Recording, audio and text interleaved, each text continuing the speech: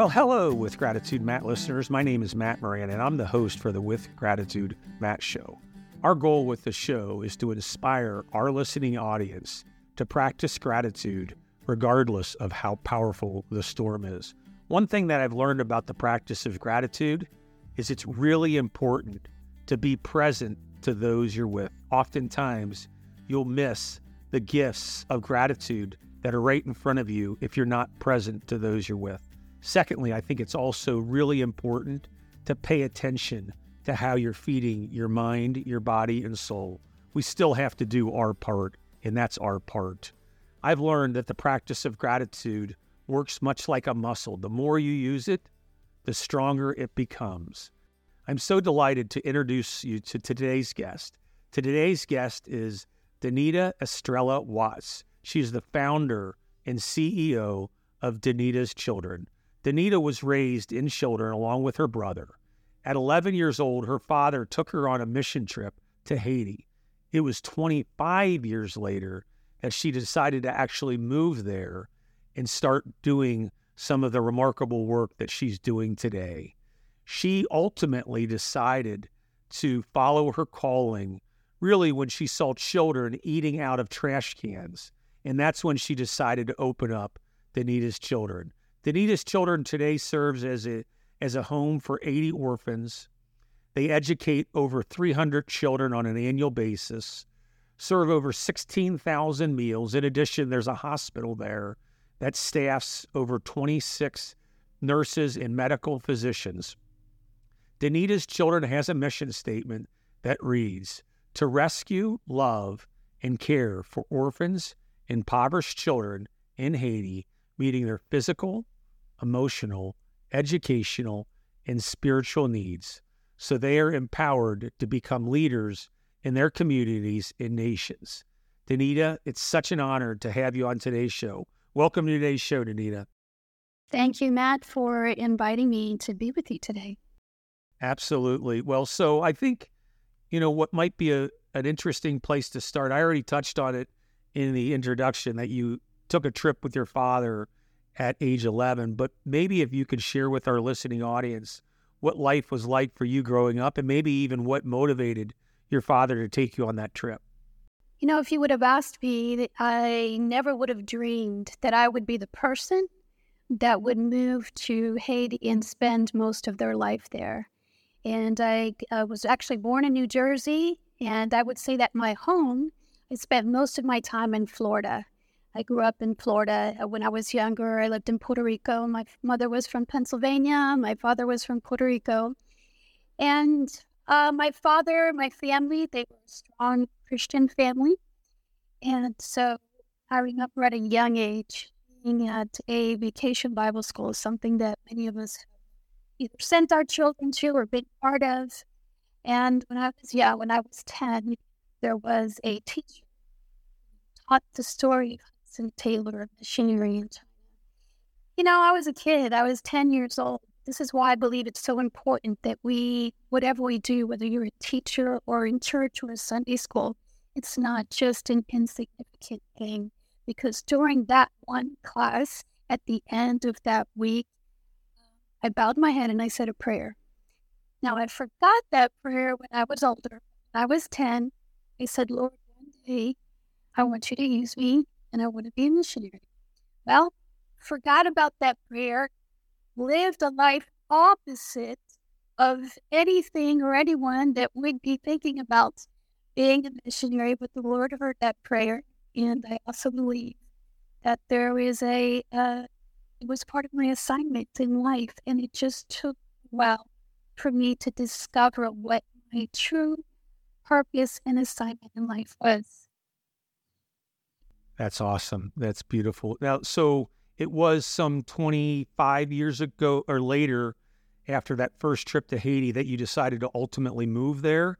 And I'd love to hear kind of what went into you really deciding to just pack your bags and buy a one-way trip to Haiti. Okay, so going back a little bit, when I was in that vacation Bible school, I was 10. At 11, my father did a missions trip, flew to Haiti because he was helping build a hospital in an island called La Gonave. 25 years later, I'm in Florida. And at that time, I was working at a church, and I really felt I was assisting the pastors and the staff there. And I really felt that I had a strong desire to go to the mission field.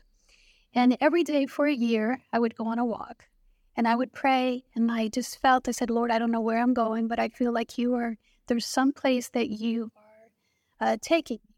And one day there was a group of doctors that were going to the Dominican Republic, and they needed an interpreter, and being fluent in Spanish, they asked if I wanted to go with them.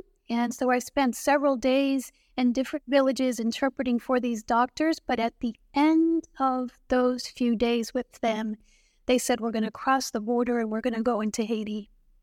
And when we went into Haiti, something happened to me. My heart just began to beat a little faster. And as I looked at the children in the streets and eating out of trash cans, it moved me in a way that nothing ever has. And I remember that when we were leaving to come back to the U.S., a lot of people on the team were like, well, I can't wait to get back to the U.S. And in my heart, I was thinking, I can't wait to get back to Haiti. And I always tell people this was a very unique thing. So 2 months after that experience, I packed my bags and I moved to Haiti by myself. And that's where it all started. And it all started with that one trip. You touched on seeing the children eating out of trash cans. When we spoke, when I heard you first speak, you touched on an interaction with a grown man, confronting a young boy that was eating out of a trash can, I think picking up something off of the street. And you went and confronted the man because he was basically scolding the young boy. I'd love maybe if you could just share a little bit about that interaction and the courage that it took for you to confront this man. Well, first of all, when I went to Haiti, I had a heart to serve, but I didn't have this big plan of what I was going to do. And while I was there, I served, I helped the schools, I helped children, I helped children's programs, I helped feeding programs. And I just prayed. I said, Lord, I don't want to do 50 different things. I want to do one thing, and I want to pour my whole life into it. And I'll never forget this one night before I had what I'll call a defining moment. I cried myself to sleep one night. And I said, God, I had been in Haiti for almost a year. And I said, thank you, Lord, for sending me here. But why am I here? I felt like there was a mission, a purpose, or an assignment that I had not discovered yet. And so that night I fell asleep praying and crying, why am I here? And the next day I had a defining moment. That's a moment that we can look back in our lives and say, today, this day, my life was changed. And I believe that so many times we pray and we expect God to answer our prayers in a specific way. And yet he's speaking to us every day through people that he puts in our lives. And that's what happened to me. I was eating at just an open air fried chicken restaurant, and it was a market day. So there was literally thousands of children and people that on market day on the border becomes open on the Dominican Republic in Haiti. And between the hours of 8 and 5 o'clock, without passports, without visa, you can cross the border to buy, sell, and trade. So as I'm sitting there and I'm eating and I'm watching all of these street children and orphans, one by one, when someone would leave their leftovers or they would throw their leftovers into a trash can, the street children would come in. They would grab it from the plates, from the trash can, and then they would sit in the street corner and share it, even if it was like chicken bones. And there was one particular child that was staring at me. He wouldn't take his eyes off of me, and he was the youngest, the smallest of all the children. And we made eye contact, and I knew what he was saying to me, even though he never spoke a word. He was telling me, don't give your leftovers to anyone else, give it to me. And I motioned him so that he knew that, I see you, and I went like this to wait. And as I was eating, I said, why am I going to give him my leftovers? I'll wait till I'm done, and I'll get him his own plate of food. Now, this is the day that I discovered what my purpose was. And before I had a chance to finish eating, I heard the screams of a child. And I look out the door, and it's the same child that we had just made eye contact with. And apparently there was a farmer who had been herding his cattle that day, and he was angry at all of the street kids. He felt that they were a nuisance hanging out in front of the restaurant, and he decided he was going to teach them a lesson. So I don't know if he grabbed the boy that was closest to him, but he grabbed the youngest one, and he dragged him to the street corner. And I always tell people that when I first went to Haiti, I was a shy, quiet woman. For most of my life, I struggled with the fear of failure. I would rather not try something and fail than take a risk. So going to Haiti for me was taking a huge risk. So my previous self was a very shy, quiet woman, but that day when I saw this child being whipped, and then I saw people gather around him in a circle to watch, I got out of my seat. I forgot who I was, where I was. I ran out to the street and I grabbed the man by the collar. I began to shake him and I began to plead for the boy to let him go. He was so startled and he threw the boy down. I was shaking. I picked the boy up. I went inside. I was teary-eyed, grabbed 3 plates of food because he had 2 friends. I walked him to safety to a couple of blocks away. I never saw that child again. But the day that I left there, I looked up and I said to the Lord, this is why you sent me here.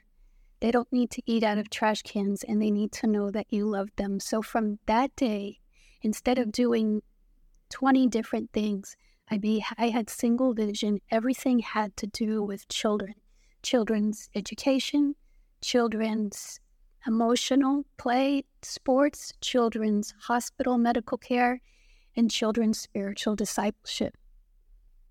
That is so beautiful. And as I hear you talk about that, Danita, it reminds me, we talked earlier on the introduction at how important it is to be truly present.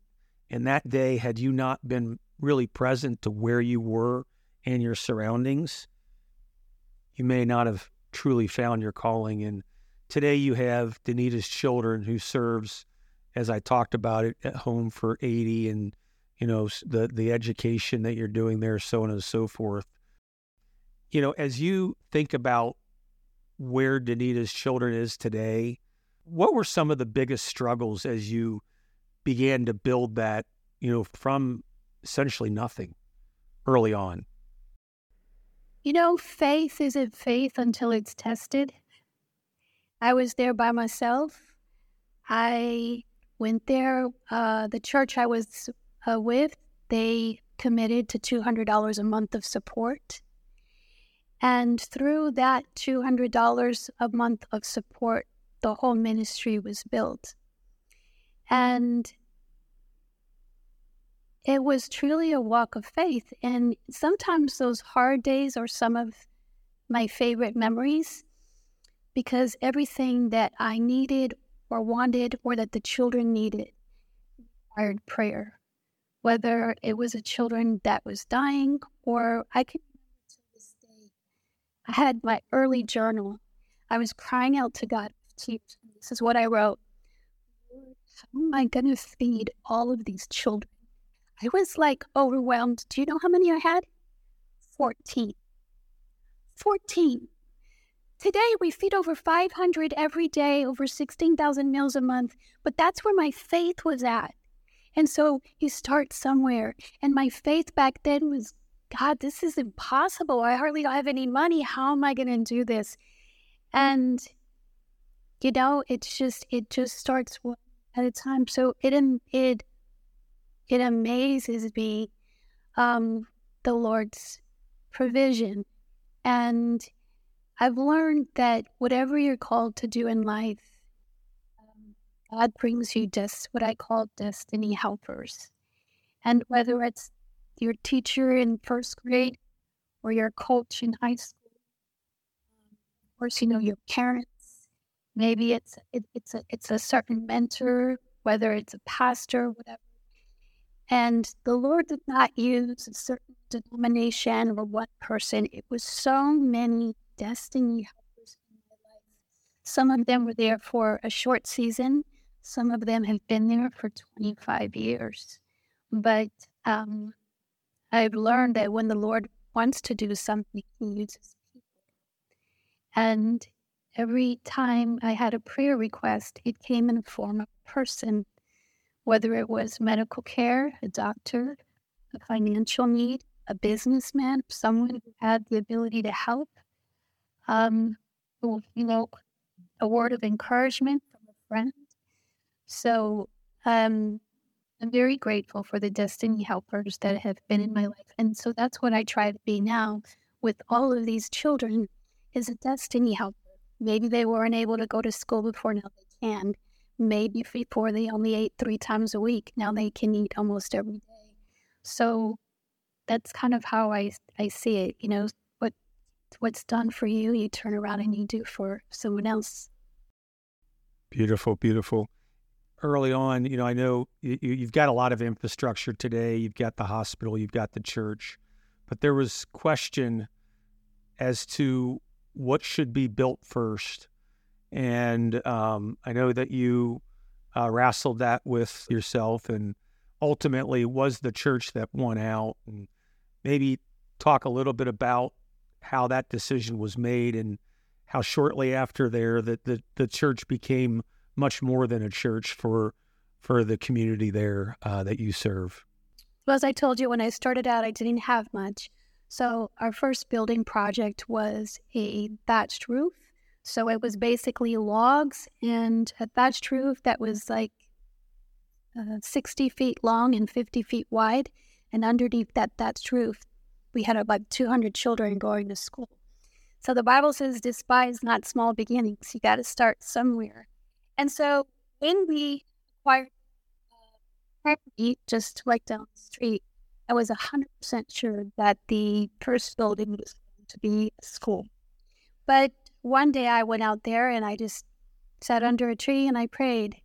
And I just whispered a prayer to the Lord and I said, what do you see? And I already had plans. I already knew what it was. And afterwards, in my heart, I just felt like I was going the wrong direction. I really felt that the first building needed to be the church in the center of the property. It would be a multi-purpose building, not just a church to be used, not just a building to be used on Sundays.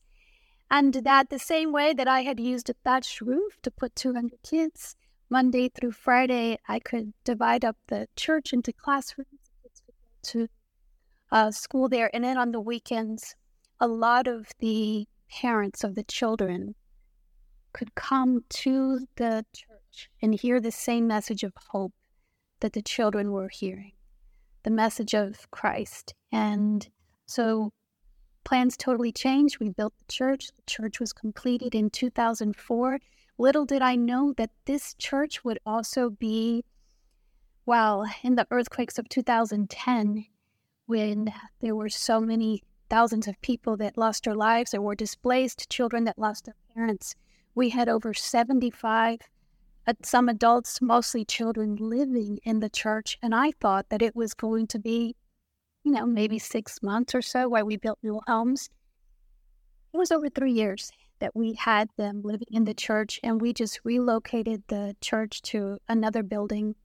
And then when the floods hit the island in 2004, then we brought the children, and temporarily for a much shorter time, they also lived in the church. So it has been a lighthouse, a place of safety, not just, spiritually, but also it literally was a school, it was a home. And now, of course, as the ministry grew, we were able to build a hospital, so we no longer had to use the church. We were able to build 8 additional homes, so we no longer had to use the church. But starting out, we had to use what we had, what was given to us.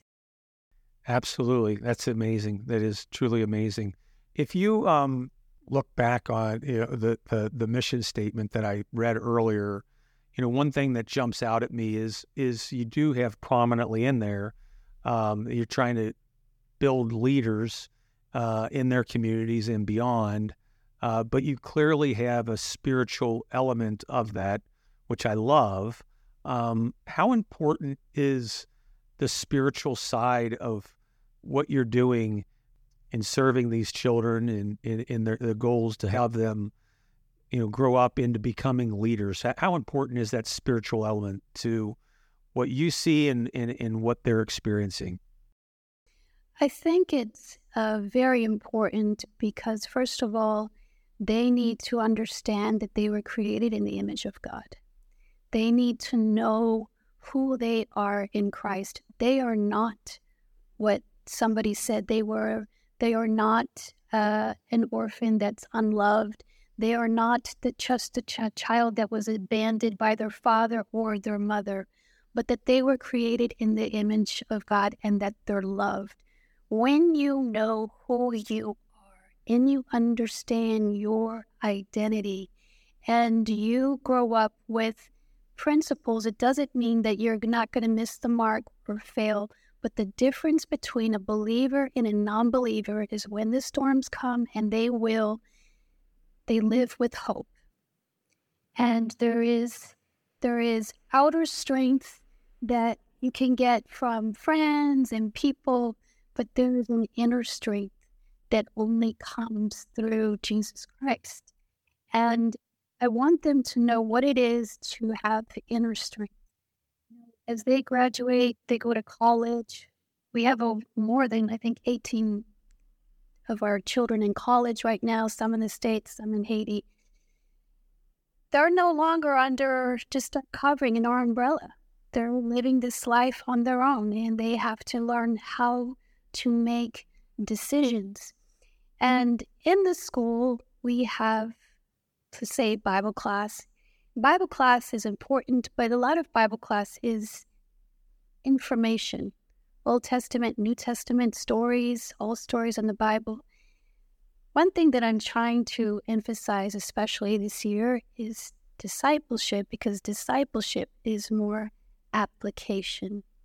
So application, how do I take this truth and apply it to my life? So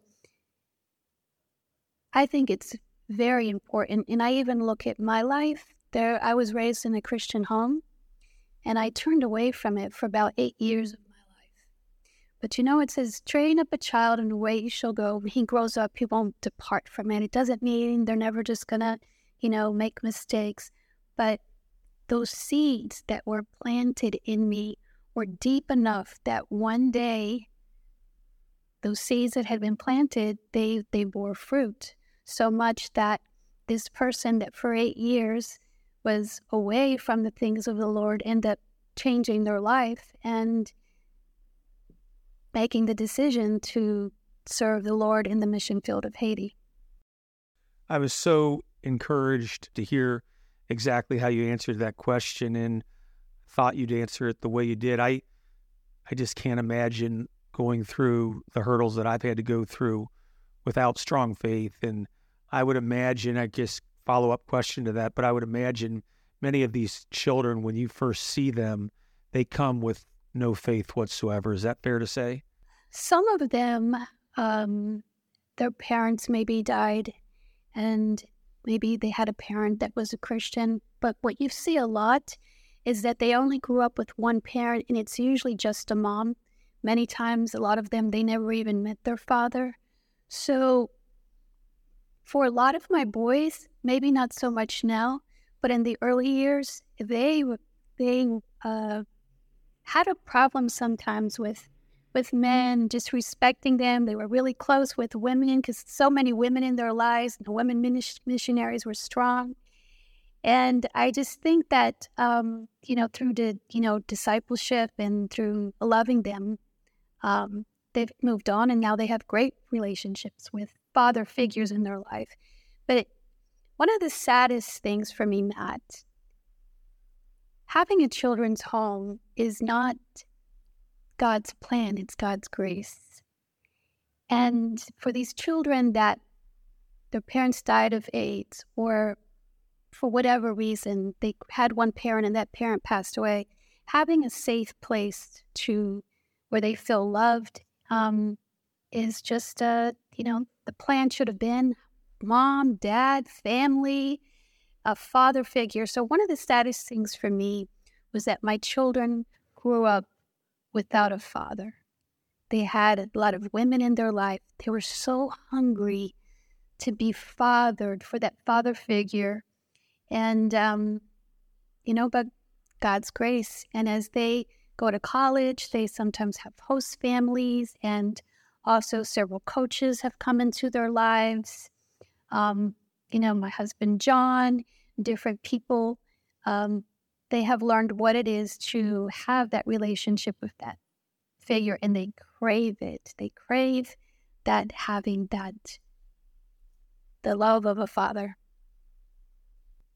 You touched on, a number of your children are studying college today. I spent some time as I was preparing for today, just going out to your website, and there are some beautiful pictures of some older children, and many of which have been with you since the time they were in kindergarten. So you've spent basically, call it 18, 20 years of your life. What does it mean to you as you see them learning and doing some of the things that they're doing today? I think it's one of the greatest blessings in my life. It's like some things that we do in life have a quick kind of reward. You get to see the results immediately. This has been a long-term investment. And as I always tell my friends or partners, when I look back on the last 25 years, it's not the buildings. Where I could truly see the impact is when I look at my kids. And it's almost like a movie that I play in my mind. Each one of them has a story. And I remember them when they were 5 years old. And, in the month of May was a busy month for us. I had 3 college graduations, and one of my boys got married, all within the same month. And it was really busy, but wow. I was like, I'm so grateful that I get to see it come full circle. It's not like, I was with them for till 6th grade and I don't know what happened to them, but to see it come full circle, and several of them are now married. Now they're having children of their own. And I got a sweet text from one of my boys, my daughter-in-law, and she said, I was having a conversation with him today, and he was telling me that on Sunday mornings he used to play really nice instrumental, like soft music, worship music. He's saying, I want my kids to grow up like that. I want us to play that music. And it really just touched me, because it was just something that I did. I didn't even know that he remembered it.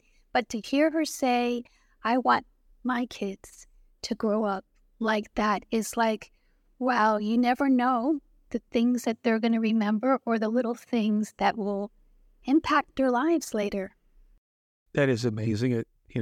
The impact that you're having on so many lives. It really is. I touched on earlier, we all face hurdles in life. You're experiencing the hurdles that the children in Haiti face each and every day. As we connected a couple of weeks ago, you shared with me a hurdle that you faced in your own life over the last couple of years. And I think it would be interesting for our listening audience to hear, one, how you addressed that hurdle, how you faced it, and ultimately how you really got stronger through going through that particular health scare that you had. Well, I've always been blessed with great health, and I wasn't taking any, medications. I was doing great. And almost exactly a year ago this time, I was back in Nashville, when I'm not in Haiti now. I'm in actually Franklin area. And I woke my husband up like at 3 a.m. I said, something's not right. My heart is racing. And I kind of ignored it, and it happened the next night. And the next day I tried to climb up a a flight of stairs and I almost passed out. And I said to him, I think I have COVID.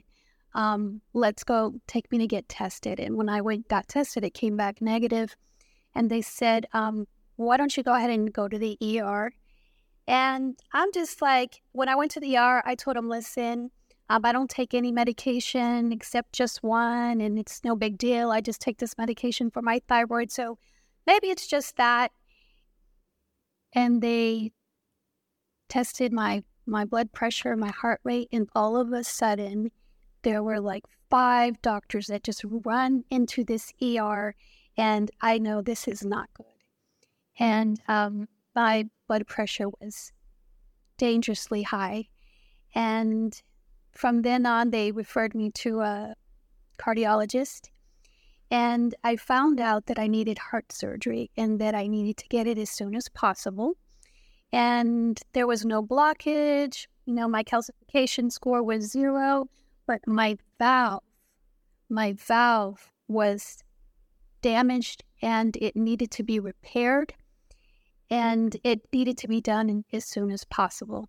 So one day, I think I have this great health and everything is fine. The next day, or, over the next period of weeks, I'm planning to have heart surgery. I remember I asked the doctor because he planned it out like, okay, in 3 weeks, you're going to have this surgery. I said to him, can I go back to Haiti one more time? Just one more time, because, things are going to be fine. But you just want to go back one more time. And he hesitated and he said, okay, sure. So I got on a plane and thinking I was going to make it back to Haiti. When I go back to Haiti, I actually fly into the Dominican Republic. And when I got into the Dominican Republic, same thing happened. And the very next day, I needed to fly back to Nashville. And then I knew this was serious and I needed to take care of it. So on August 15th of last year, I had heart surgery, had a wonderful doctor in Vanderbilt, and so very grateful. But the surgery itself, and this might sound strange to say this, was not the hardest part. The hardest part was after the surgery for 9 weeks. It was 9 weeks before I went back to Haiti, was what I walked through. My emotions, the depression, everything that I went through, not feeling like myself, and could not be around people. It was hard to talk on the phone. It was hard to go out in public. I found myself just staying in the room. So it was a really hard time, and I went through a season, I don't know, of weeks of not being able to sleep. And when you can't sleep, it opens a door for depression to set in. And I began to question a lot of things. I lost my self-confidence. I didn't feel like myself. I can't even explain it. And as I began to do research, I found out that is part of the healing process. And some people, it lasts longer. Some people, it's shorter. And 9 weeks after the surgery, first I went to a wedding. I stopped at a wedding, and then from there I went to Haiti. And I could probably say that when I say healing, my emotional state began to turn around when I was back in Haiti and when I was taking the focus off myself and putting my eyes back on the needs of others and just being around people that loved me, being around my kids, being around my Haitian family, my family in Haiti. That is where I began to see a turnaround. And every person has what they call safe place. And for me, my safe place is, my husband, my kids, but it's my family in Haiti. But it was a really hard, people that have had heart surgery will always talk about a depression that they go through and how they don't feel like themselves for a long time. That's unbelievable. And it sounds like, just to hear you talk about it, you focusing on the children, you focusing on other people. And I think so often people that are depressed, they get so self-centered and so focused on the self and think that the world revolves around them, and it clearly doesn't. And I'm so happy that you've responded well and you're getting stronger each and every day. So Thank you. Congratulations to that. Thank you.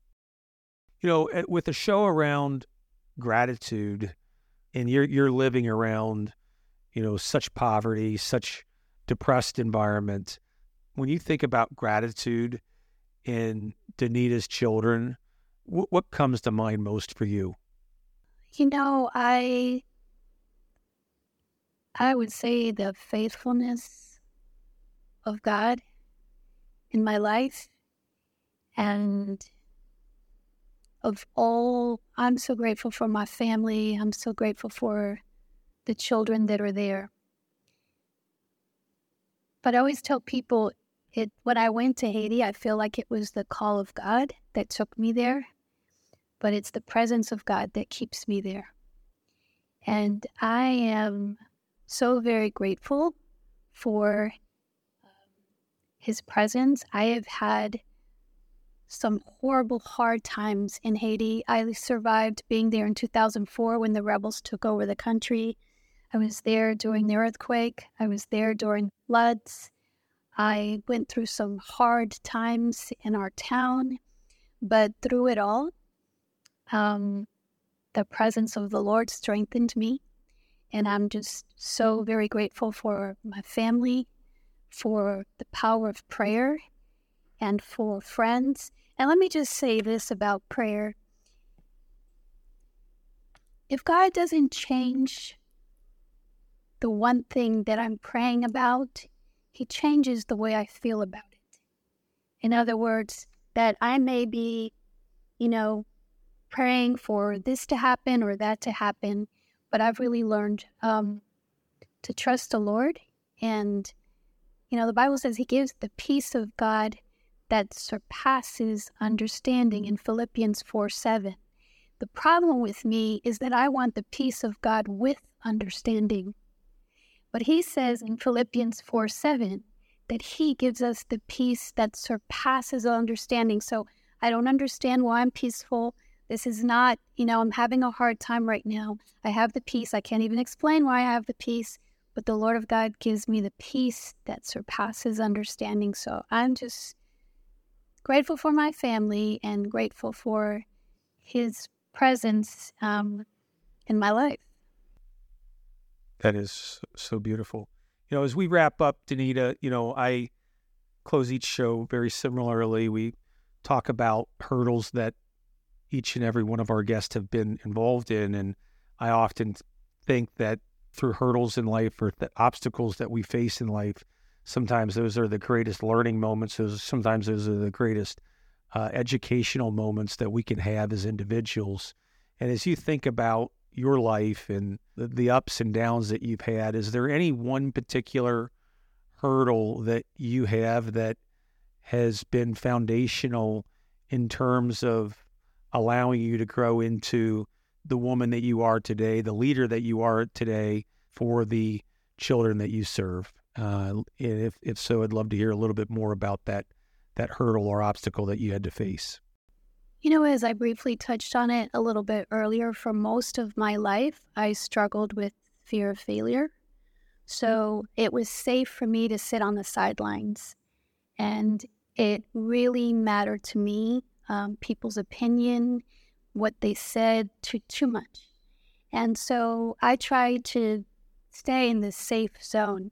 My decision to go to Haiti was the first time in my life, the first time that I said, because a lot of people told me I was making a mistake. A lot of people told me, some people that I really cared about told me I wouldn't last 6 months. But that's okay. When I came back, they would be there for me. When I went to Haiti, it was for the first time that I made a decision, regardless, sink or swim. I'm going to trust God. I'm going to follow my dream. this is something that I've been thinking about. I'm going to follow my dream. And so going to Haiti was the first time in my life that I was like, I'm free from this fear of failure. There's no failure when you're obeying God. And one of my favorite quotes was from Charles Stanley. He said, obey God and leave the consequences to him. And in these last 25 years, it'll be 25 years in January. I don't know who said it first, but for many years, I've always heard that yesterday's suffering becomes tomorrow's ministry. So when I went to Haiti, it's not like I had this plan. I'm going to move to Haiti and I'm going to do this. I just went there to serve, and everything evolved. So because there was a child that was hungry, it evolved into a feeding program. Because there was children that suffered without education, it evolved into a school.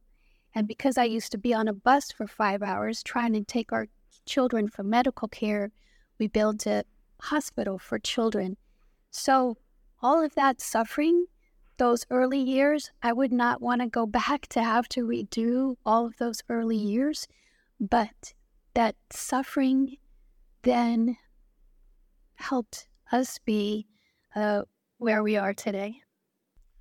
Danita, what a blessing it was that you actually had the courage to make the decision that you did back 25 years ago. And today you look at what you're doing. I mean, you've got over 80 children living with you day in and day out. You're educating over 300. You're serving over 16,000 meals.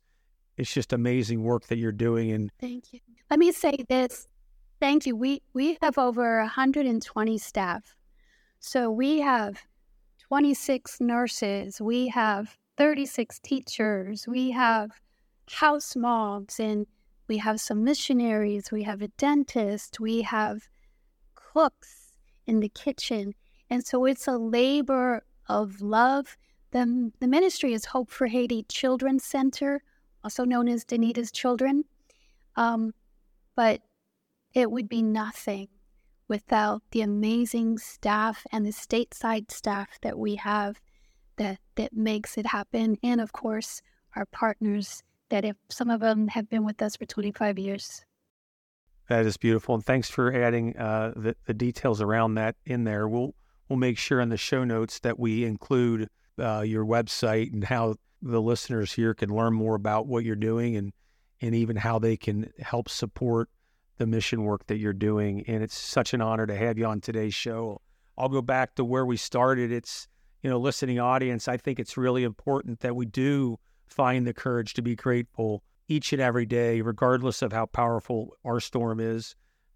Truly be present to those you're with. If not, you'd be amazed at the gifts that you're missing and that are right in front of you. And then lastly, pay attention to how you're feeding your mind, body, and soul. These are really important in order for us to live to our fullest self. Today's guest was Danita Estrella-Watts, the leader of Danita's Children in Haiti. If today's show inspired you in some way, shape, or form, subscribe to the show, comment on it, and share it with others. With gratitude, Matt listeners, until next time, find the courage to be grateful. Godspeed, my friends.